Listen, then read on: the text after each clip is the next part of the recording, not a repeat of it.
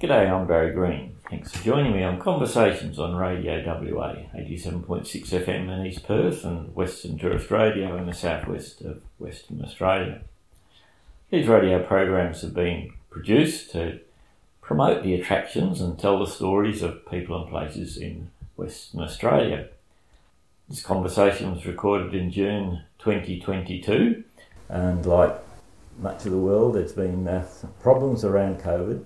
And Western Australia actually did quite well early in the piece. Whether you like it or love it, the Premier locked down the borders and essentially kept COVID out of Western Australia. So we had a fairly normal life in Western Australia until the arrival of Omicron. And there's issues there around the vaccine mandates that it concerns me they're not being talked about in the commercial media. And we seem to have lost our investigative journalists. But as always happens in times like this, the Australian spirit comes up and independent journalists are doing things that the corporate seem to have dropped the ball on. I'm talking to the two of those blokes at the moment. Scott from Scorpia Media. Go, Scott. G'day guys, Scott from Scorpia Media Group. Yeah, and basically we're independent media guys, and we formed a loose association basically. When the mandates hit, sometimes we'd have tens of thousands of people gathering in the streets of Perth, and we sort of collaborated and covering the stuff that the mainstream media refuses to cover. That's very important. And the other collaborator is Andrew from The Bellman Report. I also have a podcast called The 8 News Show with the number 8. Okay, well, we'll talk about it later. I guess in a way we're both sort of operating media, but we're not in competition. I think this idea of competition is absolutely a place for it. But in these sort of things, community's about collaboration, and we can support each other. I guess in this stage, a period of profound change, we're all trying to figure out our own business model. But I think the things that you are both doing are really important because they're not being done by the mainstream media, and I can't understand that. What's your thoughts on that, Scott? Well, there's talks about, in the media that $41 million tax breaks are given to the media. In any sense, I think this can be reflective of what happened with perhaps parallels can be drawn with the Iraq War. The government pumps out a policy and the mainstream media just follows in line. And it's clear from Western Australia, it's clear certainly from on the ground here, that the mainstream media, they just don't show up to the events, or if they do, they basically show the negative side. 40,000 people gathered in Perth, one of the largest demonstration rallies in West Australian history, and there's virtually no media. It's something wrong. Scott just said it all. Look, I'm not a reporter. I was working as a FIFO worker out in the mining companies with the mines, and my reaction to this was exactly as you just said, Barry. There was no reporting, and I at the time felt really alone. I was outraged by the situation, and my response to it was to grab a microphone and a camera and hit the streets and started reporting from the rallies and started speaking to the other guys doing this sort of thing, like Scott here, and it's just developed into something more substantial now, and we are travelling around. We've spent the last few weeks going up and down the coast of Western Australia and interviewing people who are suffering through this, because it's not just people getting COVID. There are mental health issues, as you said earlier, families breaking up, people going broke, going homeless. People are being severely injured by these experimental medical procedures, and that's what they are. They're experimental, only legally able to be administered through this emergency declaration power. And I think people need to be thinking much more critically about this situation, because you are opening yourself up to a great deal of harm done unto you by the government, but not just the government. They've now co-opted employers into acting as proxies of the government, and these employers are now trying to involve themselves in our doctor-patient privacy laws as Scott said, there's just, it doesn't matter which way you look, there are laws being broken, laws that we've held sacred, like informed consent.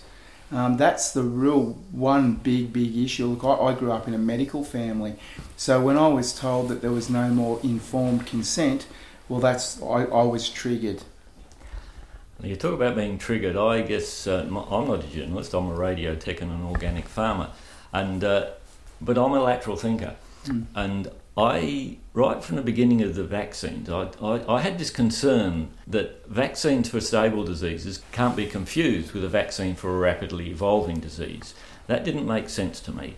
And so when the Premier announced the delayed border opening, which I thought made sense at the time, and I think it's probably the right decision, and you've got to give credit where it's due. I think Western Australia's had a fairly good last 2 years because the earlier variants of COVID were kept out.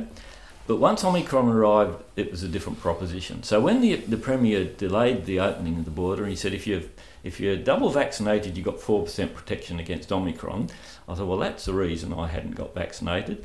But when he went on to say that if you don't get the triple vax, you're an idiot, grow a brain, that really knocked me for six, because it is a bloke who I had respect for was telling me I'm an idiot. Now, I've got to 66 years of age without becoming drug dependent. And so anyway, I guess basically I shut down for 6 months. I kept Western Tourist Radio on air, but I've really done nothing because I was shut out of society. But in the week of the election, I had COVID. And it was a complete non-event. I don't know what all the fuss is about. I'm the same, Barry. And so, I'd taken advice of a naturopath and had vitamin C, vitamin D and zinc, and that's all. There'd been no talk in the media about people taking these sort of protection or prevention. So this troubles me. I guess I don't want to talk too much about it on this program, especially with the federal government licence to operate.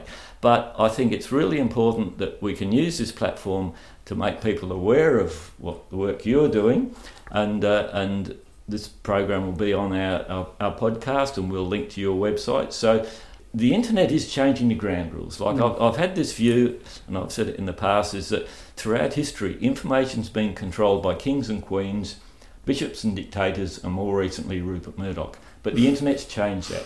So as long as you're allowed to have a website and I'm allowed to have a website, I can promote what you do, you can promote what I do, and intelligent people can read both sides and any other information and make up their own mind. And I think what's exciting at the moment is the internet is providing a voice for people like yourselves.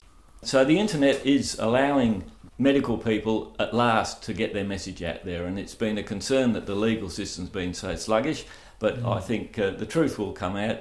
So I guess I don't want to get into the specifics of the cases that you've been talking to, but I admire the work you blokes are doing. Thank you. And if people want to look at your work, just tell us again, Andrew, how they access you, but also on this podcast we'll include a link to both your websites. Oh, fantastic, Barry. Yes, I have video channels on Rumble and YouTube.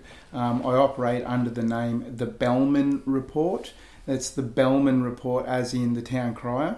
But I also run a podcast called The 8 News Show. That's on Podbean, the8newsshow.podbean.com, and it's with the number 8. And you've been out there talking to people in Western Australia that have been impacted by the vaccine who would never have been damaged by the disease itself. And that's exactly right. Yeah, so I've spoken to lots of people. We're on a tour of Western Australia at the moment. We've just been travelling each week down to Bunbury, Albany. Obviously, we're here in Donnybrook today, but we're heading up to Port Hedland soon, and we've got hundreds of people coming out of the woodwork wanting to speak to us, which is very flattering. It's also really, really hard because, we're having very serious conversations. And as you've already mentioned, we're seeing families destroyed, people going homeless, people being permanently disabled. And that's the important work that I feel I'm doing. And, onward and upward, we have to get the story out because the mainstream media aren't doing it. You talk about conversations, and I think that's the key. I think you can shout at one another on social media, but conversations, and especially conversations with people from a different worldview, is really important to solve the problems of the world. Scott, how do people get in touch with you? Scorpion Media Group, basically on YouTube and Rumble, though Rumble is uncensored, so hats off to Rumble. We just did an interview the other day with a doctor. So this is about a cover-up, I believe, that's happening in Western Australia and across the nation, actually.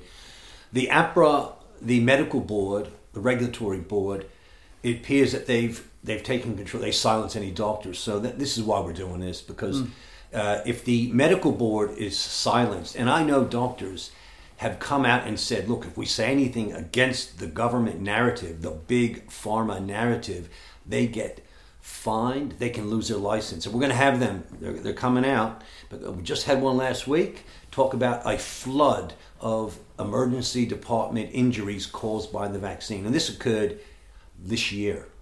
Barry, I think it's very important to mention that we're seeing some of this conversation come out in mainstream media around this pandemic treaty that the government's, I think they've signed onto it already, but the conversation's around the loss of sovereignty, right?